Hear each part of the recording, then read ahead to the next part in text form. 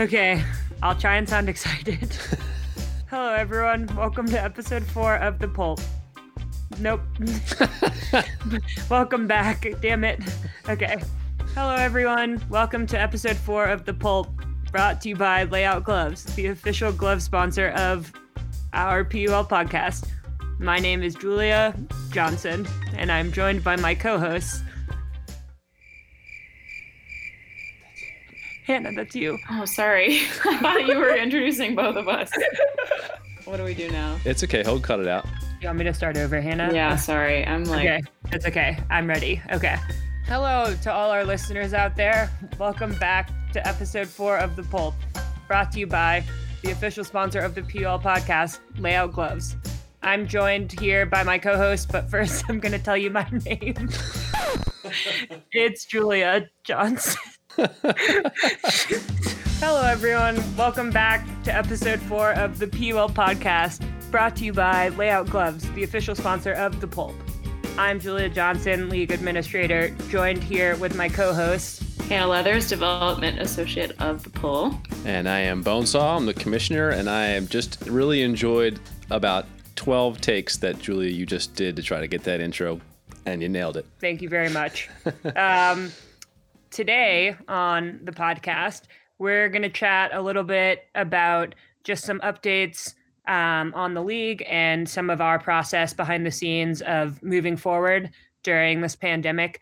And then the three of us are going to rap a little bit about the Central Division and talk through some of the rosters and some just hypothetical predictions of what could have happened in the season. And then we're going to go and do a little Q&A session. And then we're going to kick it over to two of our friends and fellow board members, Dan and Dre, to talk y'all through the rule set and some of the changes in the 2020 rules that would have happened. That was not what I should have said. I mean, yeah, it's the truth. They would have happened. Maybe they will happen sometime. The rules will be played with again.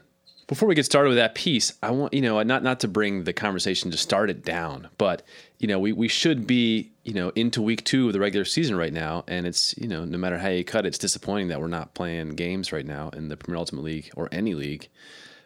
And I wondered if there was like kind of a signature moment or any kind of, special time you have had or to sort of think about that, or, what's your experience been, or where are you at with that right now? Just kind of the feeling of disappointment or whatever.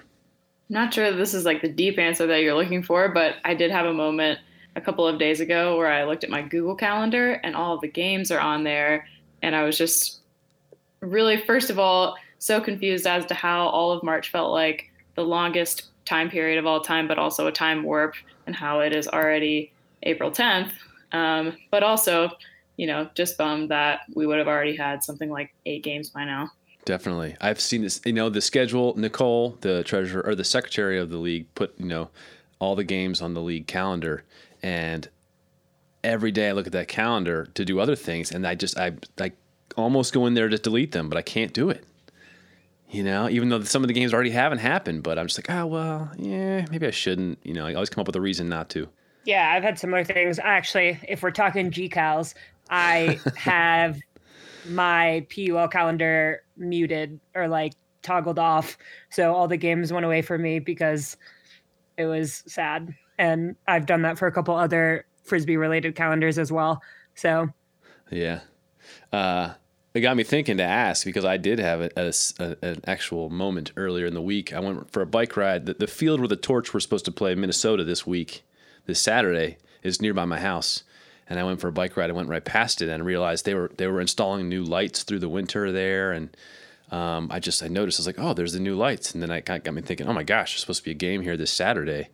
And I just pulled over and looked at the field. That is in incredible condition because nobody's been running around on it. And, it was a sunny day. And I was thinking about the Minnesota folks who have been dealing with, the long winter up there. And I don't know. That was the moment where I was like, dang, it's not happening. They're not coming.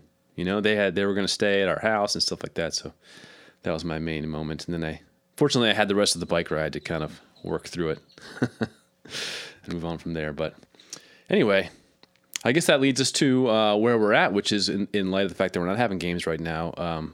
Wondered if y'all might talk a little bit about how the league is approaching this extra time and what we're going to do in the absence of games.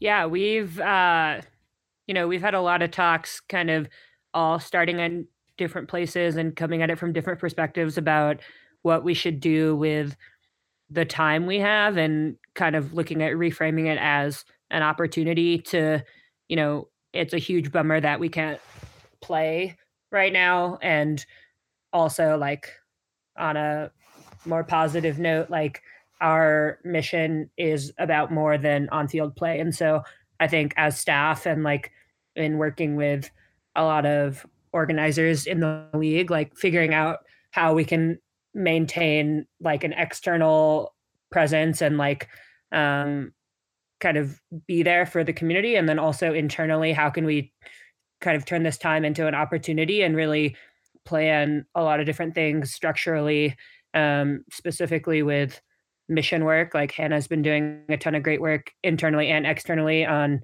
what we can do in the next few months to focus a lot on that part of the mission and kind of break that down and like look at what that means. Cause it's really easy for us to be really excited about on field play, because that's something that, everyone who's been a supporter or a part of the league has bought into. And also, like, another reason we all came together is for equity. And so, I don't know, Hannah, do you want to talk a little bit about that part of the path we have moving forward? Yeah, for sure. Before I kind of dive into that part, I just wanted to mention and give folks a little bit of insight into kind of what our process has been over the last couple of weeks. So I think it relates to how we're going to move forward on the equity work, and something that I think is really unique about our organization. We first took the first couple of weeks at Bonesaw's request, all just like take a breather and understand the gravity of the situation and sort of do what we could before we really hit the ground running, which I think was just like a really respectful and beautiful thing to do as a league, was to like do what we needed to do and move forward, but also take care of ourselves and adjust to this crazy new lifestyle. And then from there, we all wrote and brainstormed for a really long time about dozens and dozens of ideas on what we could do internally, externally.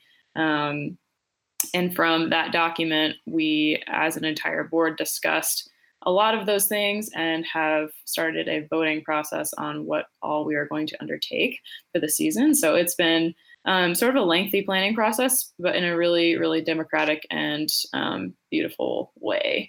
But one thing that we do know that we are for sure going to do is to look at our equity clause of our mission statement with a little bit more of a critical eye, and dive into inviting 2 third-party consultants to help us with some strategic planning and some auditing of what we have done so far and what we are lacking in the area of equity. So we're really excited about that, as well as we have a long list of other things that we would like to undertake with equity that are being voted on by the board as we speak. So we will have some more updates for you all on that as we move forward. But that is what's on the docket so far. Yeah, that's great. Very well said. And one of the other areas that we're also looking at is what kind of content we want to make, as far as like still driving some visibility for the players and the teams when there's not games happening, and whether there's some creative things we can do that's not. Given the fact that we've only had 1.5 seasons, and some of these players never even got to have a practice yet this year. So, what are some ways that we can still push some visibility for the players and the teams in this time? So we've got some creative ideas, and some things we're definitely going to do, like the podcast, are going to continue and maybe become more regular. But thinking about what else we can do. And then also, like, you brought this up too, about how we've all worked really hard, all the teams have and the community has, to really fund this league. And so how do we balance how much of our funds and resources that we've raised, how much do we just want to save it so that next year we're in an even stronger position, and how much do we want to actually spend this year, given that we're not having a season? So that's another thing that we're all kind of kicking around. But Julia, when do you think listeners can start to expect to see some of this work come to fruition? Yeah, that's a great question. Well, so like Hannah mentioned, our board is in the process of voting on some of these ideas that we want to push forward, especially like sooner rather than later. And we're kind of looking at this from a 360 view, content wise, and also just like feasibility, because of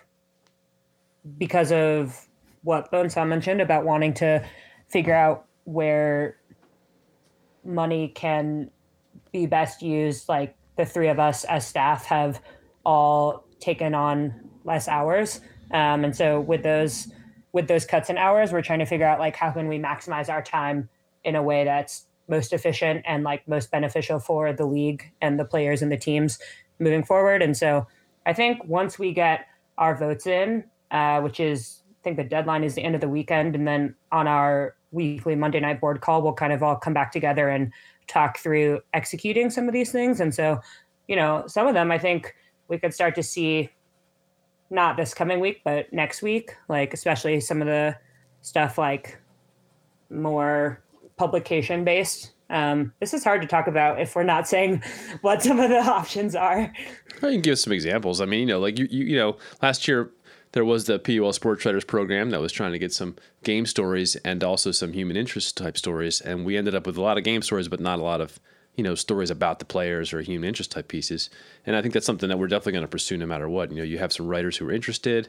And, without the games now, maybe we're going to get some more of the in-depth, human interest type pieces on some of these players. So, that's one advantage that we'll be able to have, we can do more of that without the games. By the way, my niece, Lily, she is a sophomore at BU and is a sports writer, and she wants to apply, by the way, Julia. So look for an application from her. Awesome. That's a public side note. I'll be on the lookout for sure. Have her email me. Yeah, I will do.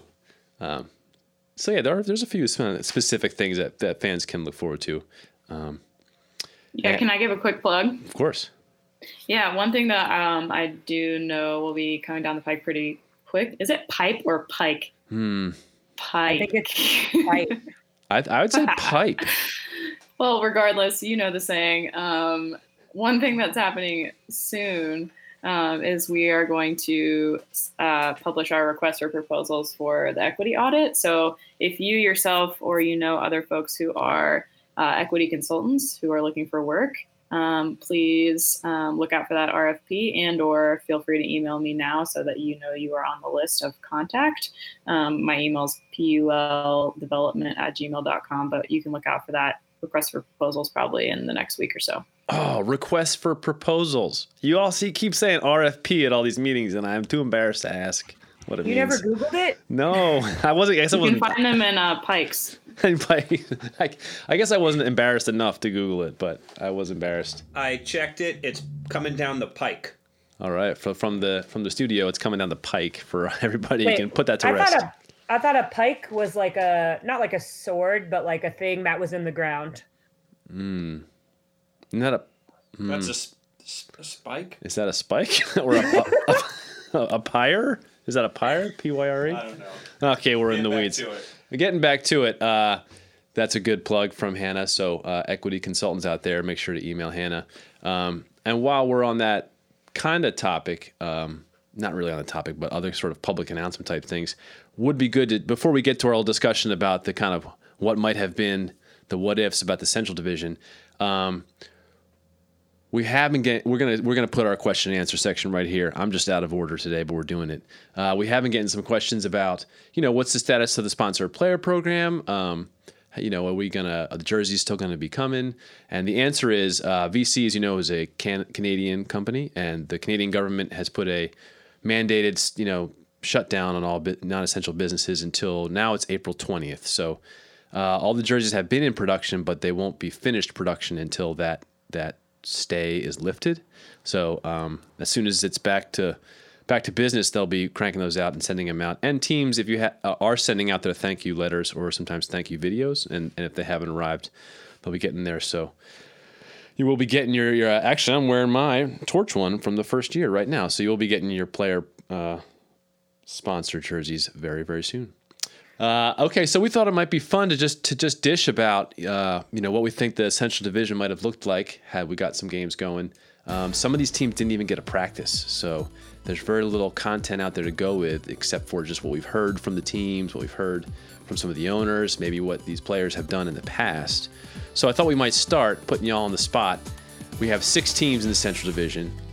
Where did you think they would all finish from top to bottom? And we can start with there and then maybe do a little roster talk and see why we thought they would rank in that way. So, JJ, putting you on the spot first, where did you have the 6 teams ranked? Now, the top 2 make the playoffs. So, playoff teams and then the bottom 4. Okay, I thought that the playoff teams were going to be the Monarchs and Revolution. And then I think, so playoff teams, and then from the top down, I thought it would be Strike, Torch, Soul, and then Indy. Okay. Yeah, those are my takes. Welcome to Julia's Takes. Julia's Takes. That sounds like Julia Steaks.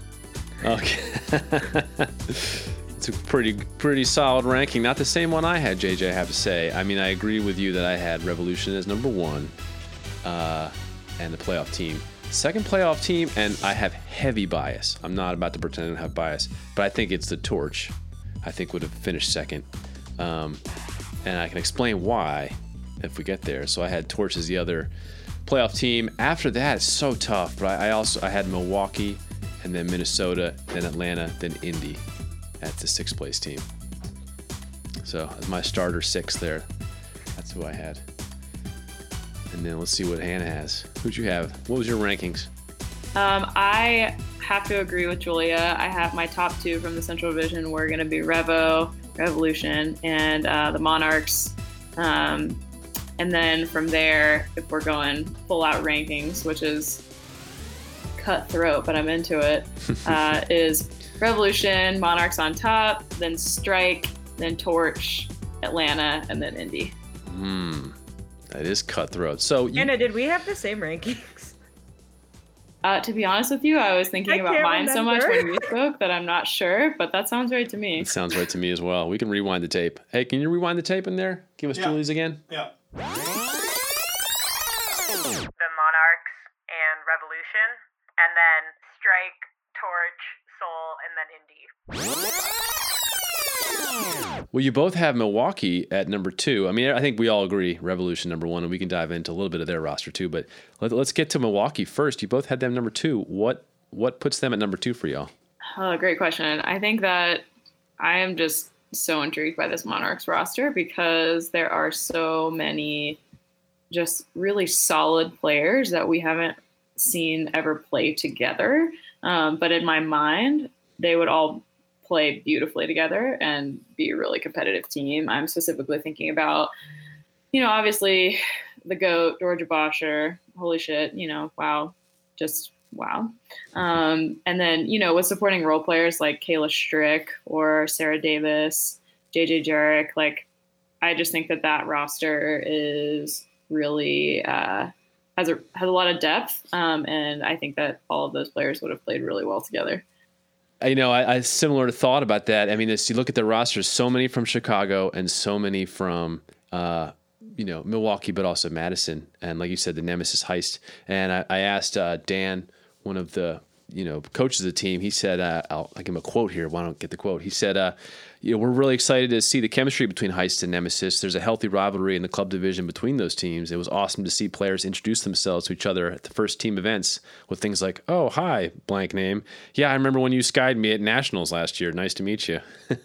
So I think that's a really cool dynamic that they have. Other teams have, the Torch have some Molly Brown players playing with the Showdown, but this was a lot from both teams. And, I agree that that's going to be the chemistry I think would happen quickly, would be my guess. Wow. Sorry. I need some water.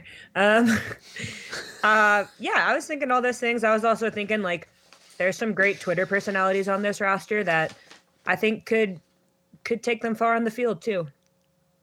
If you're drawing a connection between Twitter personality, off field and on field performance, that's a great.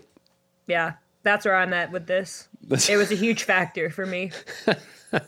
How about some shout outs? Who are the big Twitter personalities you're mentioning here?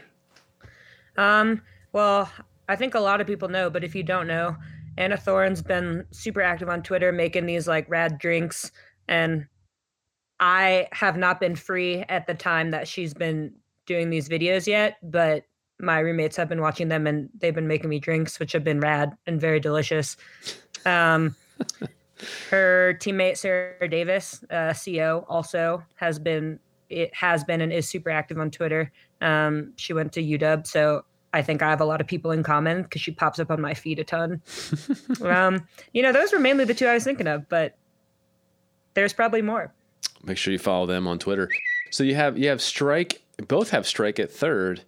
I had a tough time getting a hold on Strike. Why did y'all put them at third? I mean, I know they have some of the top players from the mixed division team from the club division there, but I don't know much about the other. Is it Pop, the women's team in Minnesota? What made y'all put them at 3? I think this might have been, for me at least, a small dose of bias. I have Sarah Markstroth is like one of the most amazing players, and I am supported by Erica Bacon. Like, those two people, they're just two of the top folks in the mixed division, and I had just a really good feeling about what they could do in this division, along with, supporting players like Chip Chang, Anna Hagstrom. I think that they just have a lot of athleticism, and I think one of the great things about this league is that we get to see players and teams play against each other in really unique combinations that you don't get to see in the club season. And this is one that this is a team that might play together more than other teams, I would say, but very heavily has mixed players. And I think that in my mind, their athleticism and probably some of their chemistry would take them pretty far. Mm-hmm. Definitely. I was super excited to see Shira Klein on this roster as well. When I was playing down in Southern California for San Diego, and she had moved there for a couple of years and decided to give grass or turf play a rest and was kind of going heavy into beach, but she's moved back to Minnesota, and so seeing her on this roster for me, I was like, was going to be really awesome. And Julia, your roommate Chip Chang is on this roster. How did that come to be, and have you gotten any insight from her about the squad that maybe pushes them up in your ranking? Yeah, Chip can probably hear me talking through the wall right now. I kind of hope she can't, but she lived in Minnesota for 5 years before moving here to Colorado last summer. And so she played Dragon Thrust. She also played Pop. She is pretty well connected in those circles and has a ton of friends on this team. And like, she speaks super highly of a lot of these players that Hannah already mentioned, like Max and Erica Bacon. And I remember when Anna was, Chip was a part of the like founding 7 or whatever, but I remember being with her like on the phone with Anna, talking about the team and about tryouts and all those things. And so, yeah, I would say, I guess, a bias. Is that a bias? I put them third, I guess, because of that. Well, a bias, inside intel, it can go either way. Speaking of bias or just, particular interest, Holly Denacor is a longtime friend. She lived in Austin for a long time as well. And I actually got to play in one great mixed tournament with them called the Minnesota Goodbye. When they moved to Minnesota, they put together a mixed team of a bunch of friends, and we played in a tournament. And I got to firsthand experience her skills and just calm presence on the field and amazing handler ability. So I was personally really excited to see her, featured on that team, especially because they were supposed to come play here in Austin. But I think she was going to be another big addition from their mixed division up there, now playing women's again. I know she played Showdown for a long time, but I will say, moving on from these two teams, now the Torch, for example, we're supposed to play. The first 2 games were home games against both of these squads. And one reason why I think the Torch, in addition to some Torch roster talk, which we can do, had a little bit of an advantage on these 2 squads is because they've had now 2 years of experience playing with kind of the PUL style rules with clock management, quarters and stuff. And that can lead, and from as a fan, it looks like that can lead to some extra goals, per game, or even when it really, really counts at the end of these quarters. Some experience playing under that rule set, I think, can go a long way. That maybe would have helped the Torch. And also, it's pretty hot in Texas already, and these two teams are coming from the north, some pretty cold, climates, and coming down here and playing their first 2 games of their, franchise history. I think you're going to have some nerves, you're going to have some weather, and like I said, lack of experience with this. I think those 3 factors outside of just the players' skills, I think, would have really maybe given the Torch a chance to get wins against both of these teams right up front. That maybe later in the season, or if it was an away game, might not have happened. So at least that's what I'm telling myself. What are some of y'all's thoughts on the Torch? You both had Torch number 4, I think. I know, Hannah, some of the new Colorado players who were on the Torch. I do, yeah. The Torch I was looking at their roster and I was like, you know what, this group of folks has a lot of height and a lot of big air athleticism, which could have been really interesting. Sarah Levin's coming back. Sharon Sau had just a wild season in the air last year. Julia Schmaltz is known to rule the skies. And Ronnie Eder, who played for Molly Brown, also just a pretty dominant person above the airways. So I was really interested in this roster just because I think that, I'm not sure what their game plan was, but they have a lot of folks who have that particular skill. And so, yeah, I don't know. I think for me, it was kind of a toss-up between Torch Strike and Atlanta. And yeah, I'm not sure what gave Strike the edge over Torch, and how I chose between Atlanta and Torch. But I think my bias towards some folks on Strike probably altered it. And you love an underdog story. The new team's going to come in, crush everyone.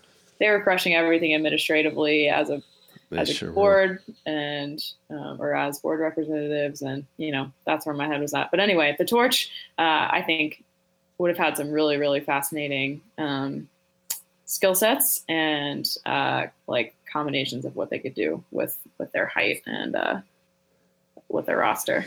Yeah, I agree. They also added Jamie Erickson. I don't know if you know her, but she's also another very tall player. I asked the Torch coach, who some of the under the radar players who were going to be real big impact players were, and she was one that Shireen pointed out, said that she's probably one of the best all-around players on the roster too. So another tall person there. Another thing I saw from the Torch, just seeing tryouts in their practice too, was a bunch of the new players who came on this year, like Jamie Estes, who came over from Atlanta, Lauren McKenna, who's been playing in the mixed division down here, Ivy Harrison coming back. She played on the Torch the first year, and then Ronnie. Just these. It seems like a lot of these players have there's a collectively a little bit of a different personality. I feel like that all those players bring. A little bit more casual, more fun, but also an intensity that I think might have turned.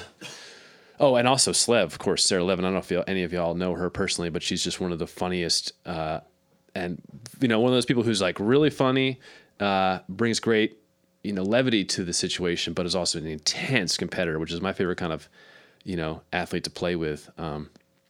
So I think collectively all those together may have also, just elevated the Torch's cohesion as a team, perhaps, just from my seeing them practice versus previous years. Yeah, it's interesting. Some of the stuff you talked about, Bonsai, with the weather and the schedule. I didn't even really look at that stuff or think about it in my research, quote, research. But yeah, all of that stuff is super true. And I'm not changing my ranking. I'm still staying strong with it, but I definitely see some of the factors you're talking about and how they could swing either way. I think I did think a little bit too about roster kind of familiarity or turnover and when that was a benefit or not. And a lot of these Torch players have been playing together in different forms through college, since college. And so my familiarity with some of these players is from my college days, and that's kind of what I think of too. So yeah, I think it could go a lot of different directions. I was actually really excited for the Torch for Shireen to be coaching. Oh, me too. She was, when I was looking at players and looking at coaches too, and like she would be a game changer for sure. So you mentioned roster turnover. Now it's interesting. All of us had these last two teams the same. Atlanta and Indy is 5 and 6. Both teams have had a lot of roster turnover, as has been mentioned in Ulti-World articles and whatnot. One thing I also noticed about those teams is that these other teams, they have players from 2 or 3 states generally. Majority of Torch from Texas, majority of Minnesota from Minnesota. Milwaukee is all Chicago or Illinois and Wisconsin. But Atlanta had 8 states and Indy had 7 states represented and a lot of turnover. That was sort of what stood out to me as, not necessarily, probably as just if we're really getting cutthroat, maybe a bad thing. I mean, maybe a good thing as far as like bringing the region together and all those things. But as far as, practicing together and whatnot, maybe a challenge for these two teams, even though they have a lot of skill. Yeah, Hannah probably knows more about the individual people, but I just kept thinking about Maddie Fry telling me that Atlanta only had 2 practice weekends, and like to have these players fly in and they'd have like 2 really hard weekends of practice and then they just go play. And I was like, just, yeah, time wise and like some of the off field kind of like attitude and environment that you were talking about, Bonsa, and like how that filters into on field chemistry. I felt like that just wasn't enough time, really. That was like a big factor for me. Yeah, agreed on all those points. And I think, something that stood out to me about the Souls roster last year is just that they had so many veteran players that have been playing for years and years and years and who are, at the top of their division at some point or another in the club scene. And I think that is still true with their roster this year.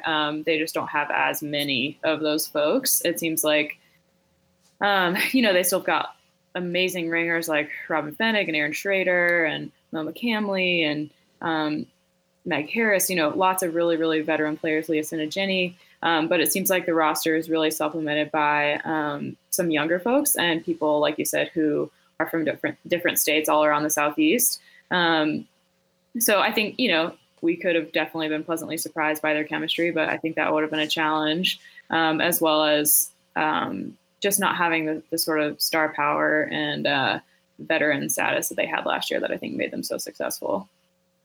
Yeah, I think I asked Lee Sinagini for some sort of insight in their team, and in asking her, also noticed that I think that there are 3 captains, and she's one of the captains. She's living in Arizona, and Robin lives in Wisconsin, right? Or did she move back to Georgia? And Erin listed her current city as somewhere in the universe. So none of them are actually in Atlanta. They're captains, but Lee did point out Claire Brigadier Curtis, I say her last name right, as one of the sort of under the radar players who she was looking to have a big impact, which is exciting for Atlanta. She mentioned how Claire is really she said she's been training and playing a lot and has gotten exponentially better in the past couple of years. It's very exciting to see. Which is a downside for Nashville because Claire BC played for Nashville last year too. So bummer for Nashville, but look forward to seeing her, contribute to Atlanta. Although we're all disappointed not to see Maddie Fry or Angela Lynn on the Atlanta roster this year. So how about Indy? One thing we've noticed, and a lot of folks have noticed, they've had a lot of roster turnover. I think they have 11 returning players, and they're drawn from, a really multi-state region.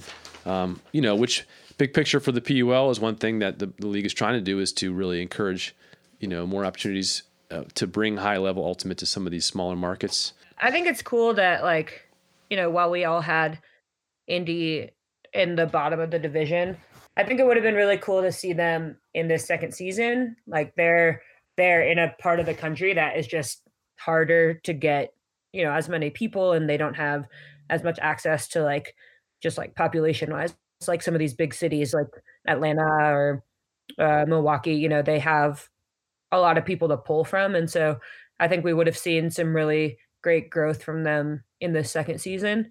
And it's a bummer that we won't get to see that. But, I actually, Sammy Wong on this roster, she's a college friend of mine. She's a USC grad. And so she's in Chicago, but she's commuting to play with them. And it was super great to see her out there last year. And like, you know, I think a lot of these players, like it is important to have an opportunity for them at the top and at the highest level. And like, we'll only see them, rise and, keep getting better. I don't think I can say better. That just like feels weird. I don't know. I mean, hey, we're sports talking. I mean, that, you never know either. I mean, so they are scheduled to play the Torch, with the Torch coming off playing Revolution. And I know that, Shireen's plan for the Torch was to go all in on Revolution, really try to win that game. So, who knows how these things play out. Maybe the Torch comes back a little bit beat up from a trip to Columbia and has to play on the road again in Indianapolis the next week. Maybe Indy surprises them at that game. I mean, that's one of the cool things about the way that the pro schedule is there are things like that can bring the things a little bit level things out a little bit. Would have loved to see that game. Maybe we'll see it next year. And of course, we can't just bypass Revolution because they're so great. We should obviously talk a little bit about their roster. I'll get it started with, I was really excited to see Cappy, Laura Ospina, coming back this year. I know she had an ACL injury, but I got to meet her once when she played the Torch in 2018, but I've watched a lot of their games, and I just love watching her play, and I'm really excited to see her back on the field. And an addition back on their roster, I think she would have been a big difference maker. What did y'all see on the Revo roster? I mean, what's not to think about this roster, honestly? Revolution is just, we've been talking about chemistry a lot this podcast episode, and they just have the most amazing chemistry, I think, of really any team I've ever seen, to be honest. They, eat, sleep, and breathe Revolution, and a lot of these players have done so since they were really, really young and together.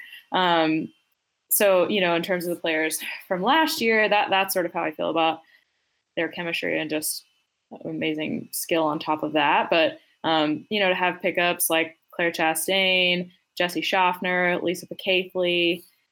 I mean, this to me, to be honest, was one of the biggest bummers about the season not happening, is not being able to see all of these players play together. I think that something that is really that sets Revolution apart is their ability to combine sort of the small ball game with having absurdly fast, athletic receivers downfield, and how dynamic of a system that creates. And that, I think, is exactly sort of the skill level, or the skills that Jessie Schaffner and Lisa Pacathley and Claire Chastain all have as well. So, I think that they just supplemented a really freaking incredible roster that they had last year with some, U.S. ringers who would have fit in so beautifully to their system. And super bummed to not see this roster get to play. I mean, as far as where could they be beat? What are the vulnerabilities there? I mean, again, I think you have to look at maybe a little bit of how the schedule's set up.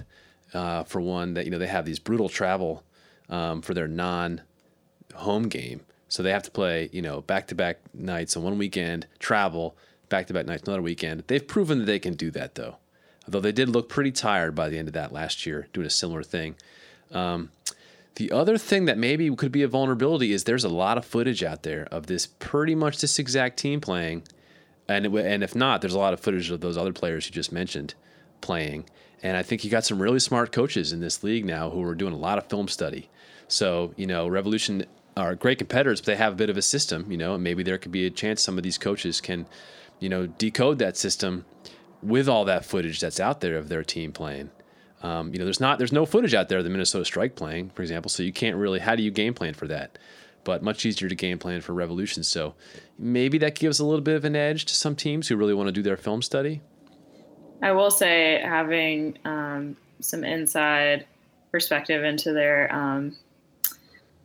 their system last year, having dated someone on the team, I've sort of thought that this might be the case, but it was confirmed that their system really is a lot less systematic than we think, or than like it looks, because their chemistry is so beautiful. A lot of their specifically like downfield motion and reset motions are a lot less scripted. And so having actually tried to game plan against them in the club season as a coach, I can tell you that they are just so dynamic and still so hard to game plan for. Yeah.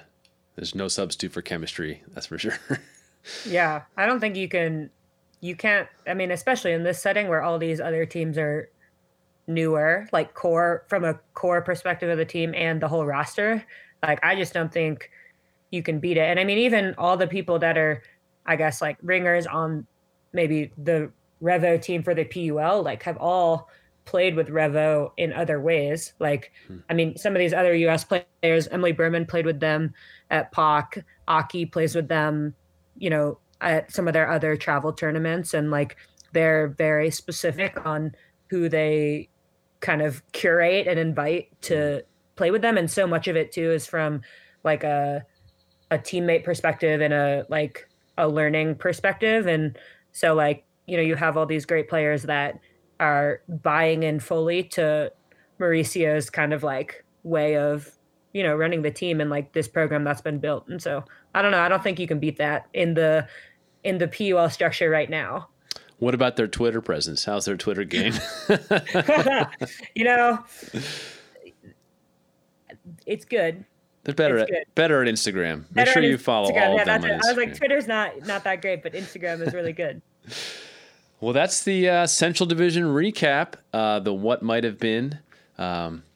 I think next week we'll be getting an Eastern Division recap, although word on the street is next week we're going to have a guest host, Eileen Murray, which will be even better to get her take on that division since she is a coach and also an owner out there in the gridlock. So be on the lookout for that coming next week, pending any change of schedule. And coming up next for the second half of the podcast here, we're going to have a nice segment from Dre Esparza from The Torch. She's a board representative and founder of that team and on the rules subcommittee. And I'm going to butcher his last name, but is it Dan Larilla? Is that how you say his last name? I just call him Dan. We'll say Dan from Milwaukee. He's one of the board members from Milwaukee, also on the rules subcommittee.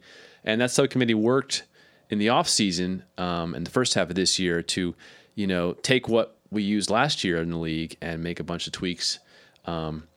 And so they're going to talk some about, how they came to those changes, what those changes are, maybe a top 10 differences between the PUL and USAU rules. So that's coming up here in just a second. Any parting words from my co-hosts here? Julia, what's your sweat level? It's been getting better. I've been considering turning on the fan for like the past half hour, but it's okay because we're done, I think. Well, thanks again for joining me and allowing me to join y'all on another episode of The Pulp. But we'll be back next week with another episode of the Premier Ultimate League podcast and every week from here on out. So make sure you're tuning in every week. Thanks again, y'all. Now for part 2, introducing Dre and Dan to talk to you about the new PUL rules. Hey everyone, I'm Dre Esparza with the Austin Torch. I am part of the PUL Rules Committee along with Dan. Hi, Dan Lorla, representing the Milwaukee Monarchs, and I'm the PUL Rules Committee. So the PUL Rules Committee was a subset of the PUL board that brought together a lot of representatives from various teams. And what was great about it is the Rules Committee had a great diversity in terms of the playing experiences. So both Dre and I are certified USAU observers. I'm also a coach in the club division, so I've coached with observers in games. And of course, many of the players on the PUL Rules Committee have had very high-level experience playing in these high-level games with observers as well. The reason we wanted to talk today was to highlight some of the new rule changes going into 2020, or what was supposed to be 2020, and hopefully into 2021 and the future, because this virus can't stop us. Yeah, absolutely. So we have our top 5 rule changes for 2020 for the PUL. And then we're also at the end of that going to go through our top 5 rule differences between the PUL and USAU. So let's just jump right in now to our top 5 changes for 2020. What's new? And number 5 is a rule change to increase the pace of play. Now the clock is going to start on the pull instead of when the pull is caught. So there'll be a little bit more action in all of the games and just a little bit less downtime. Number 4 is that we experimented in the 2019 season and the 2018 season with having picks be called from within 6 feet from the other player, but it was inconsistent. The players had a hard time adjusting to it, and the observers had across the board, it was just too much extra work to recognize it. Our idea at the beginning was to again increase the pace of the play so that picks wouldn't be called just egregiously. But we decided to go with the USAU 10 feet to call a pick rule. Yeah, and that's a good point, Dre. A lot of the rule changes for this year are going to be bringing it in line with the USAU rules, as we'll see for our next couple. Number 3 rule change is including blue cards. So the misconduct system was very rarely used last year, and we're expected to be very rarely used in the future too. But just in case, it's important to have a misconduct system. Last year, all that was available was yellow cards or red cards. And then there were some situations where we got feedback from our observers that there were some borderline cases where I think a blue card would have been a good example to show a player that the play they made is getting a little bit close to the line, but doesn't quite rise to the level of a yellow card. So this year, observers will be available to use blue cards, yellow cards, or red cards, depending on the specific play that happens. Dan, will you talk about what the penalties are for blue cards and how many you can get or all of that stuff? Because I think a lot of players in USAU and in the PUL are still kind of unsure of how exactly those affect play and player status. Sure, absolutely. So a blue card or a team misconduct foul, as it's called. So if you occasionally hear people saying TMF, that means blue card. You can get 3 of those to get a penalty. So the first 2 are just warnings. Basically, it's the observer saying, hey, we noticed this play here was a little bit careless or a little bit reckless. We want to make sure you're aware of it, and it's just a warning. Once a team gets 3 blue cards in a game, then there's a yardage penalty. Number 2 on the USAU 2020 rule changes is that an offsides can be declined by either team if there is a bad pull or if you just want to keep the play going so that we don't have to have that stoppage and the re-pull. The players can decide and tell the observer to retract the call, and then the play will just resume as normal. Absolutely. And this, I think it's been a common case in both club games and PUL games in the past, that there's just an absolutely terrible pull that's very clearly going out of bounds. And then the receiving team says, well, we'd rather take it from the brick mark. And that wasn't an option previously. So it's good to see USU make that change. And we're including that here in the PUL for 2020 as well. And our number 1 rule change for 2020 is also a change that came from the USAU 2020 rules. It's a slight change related to travels. So now when a travel is called, if there is no throw that happens, play does not stop. So under the old rules, there would be a stoppage and everyone would have to freeze for a second or two. And a lot of times these travels are kind of minor. So it's after someone catches the disc and maybe rounds a corner or takes too many steps to slow down. It doesn't affect the play that much. So now with this new rule change, the defense can call travel, tell the offense where they need to be setting their pivot foot. And then once their pivot foot is set, we can keep going without a check. No one has to stop, and we can really keep the game moving quicker. So I think what is important for us to notice is that as a rules committee, we actually really enjoyed reading through the new rule set for USAU, which is why we adapted so much to them, or even more so this year. I think they, as an organization, did an incredible job revising the rules, taking in everything from the 11th edition to make sure that it was like, did this work? Did this not work? What kind of feedback are we getting about it? And then coming up with something new, which is kind of what we do year to year with our rule set, since it's still so malleable. Yeah, I agree. And I want to give a special shout out to Jana Hamaker, who is the rules committee chair for USAU. And she put in a ton of work over a long period of time.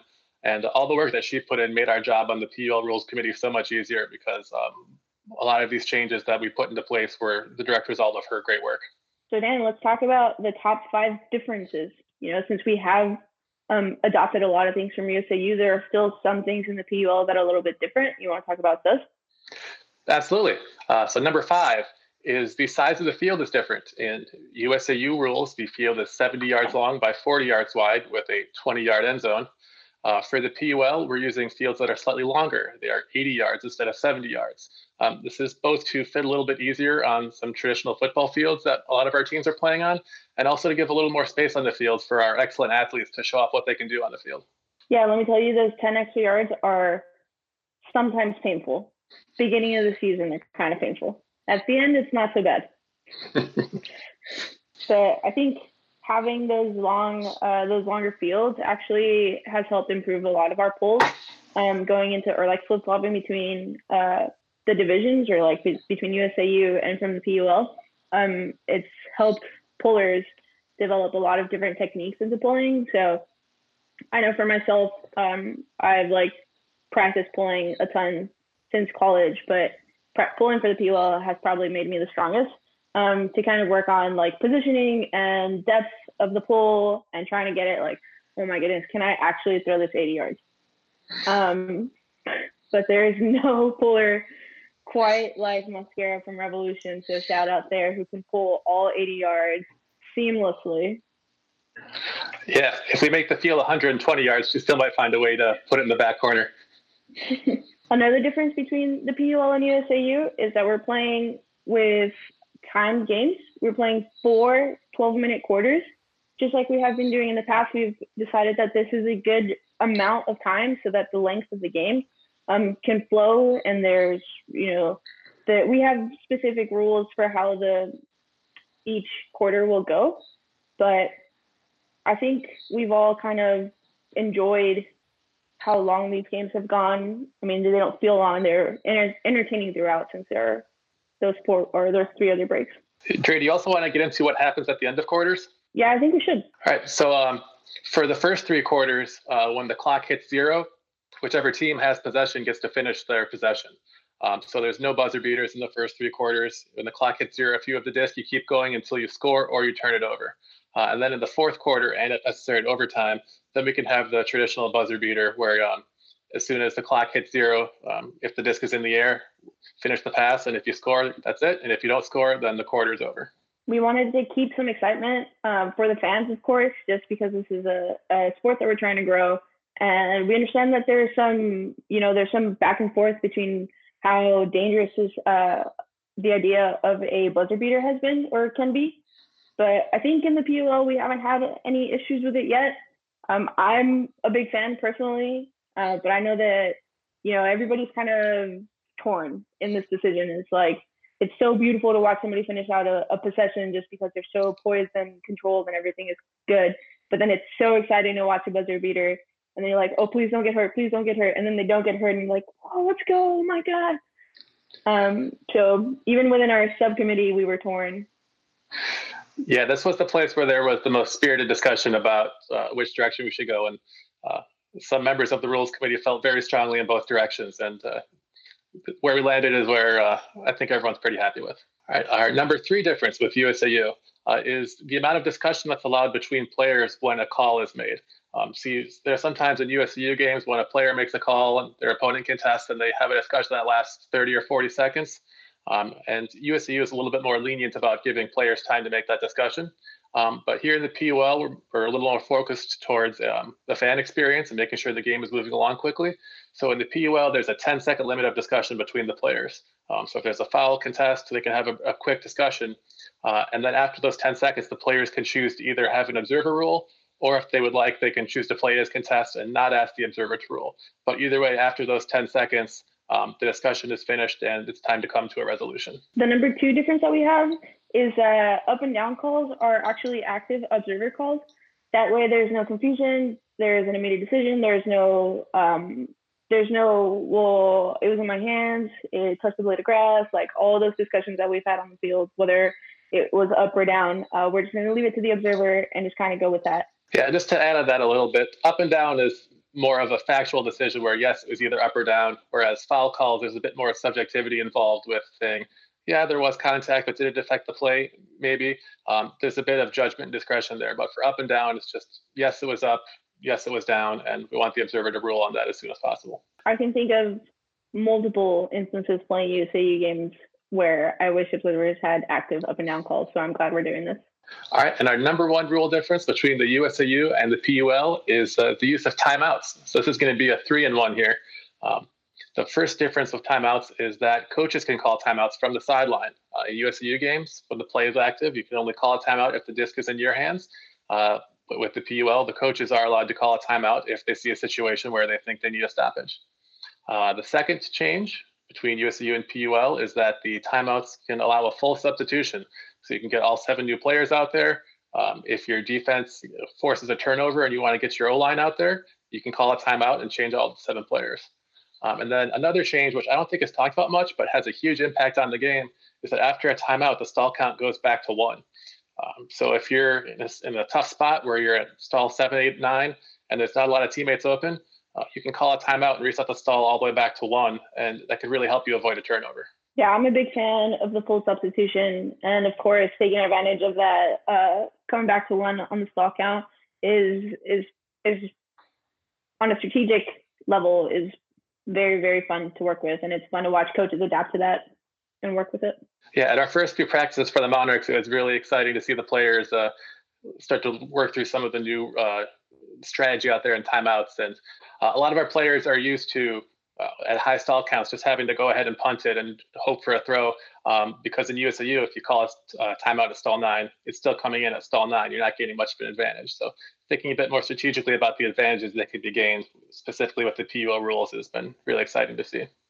Yeah, well, it's not to say that it's only an advantage for the offense, because just as they can switch out their players, so can the defense. And if you've got a killer D-line, then you definitely want them out there with fresh legs. Yeah, that's a great point. And there are some players who play on offensive lines who aren't as strong at defense, and maybe the defensive line's offense wants to keep them out there. So it's something extra for all the coaches and players to think about, and it's going to provide something interesting for the PUL. So Dan, I want to talk to you. You are actually part of one of the teams that hasn't gone to play yet in the PUL. I know that this is supposed to be a rules discussion, but I think it's safe to ask you, what are you looking forward to most once you can get the players out on the field again? Man, we're looking forward to most, I think, it's just being able to play again. We had a couple practices, and our first game was supposed to be down in Austin against your team next weekend. So we're really looking forward to testing ourselves against a team that's been established, and some very excellent players out there we're looking to play against. And what's really unique about our team is we're bringing together 3 ultimate communities. We have players from Chicago, Madison, and Milwaukee, and just seeing how they all come together with their different styles and different experiences to one Milwaukee Monarchs team is what we're most looking forward to. Yeah, it's awesome. We were definitely, today was supposed to be our first game as well, so we were definitely looking forward to, April, big opening day at home. The weather's nice, so man, what could have been? But cool thing is that we're still going to get to do this someday.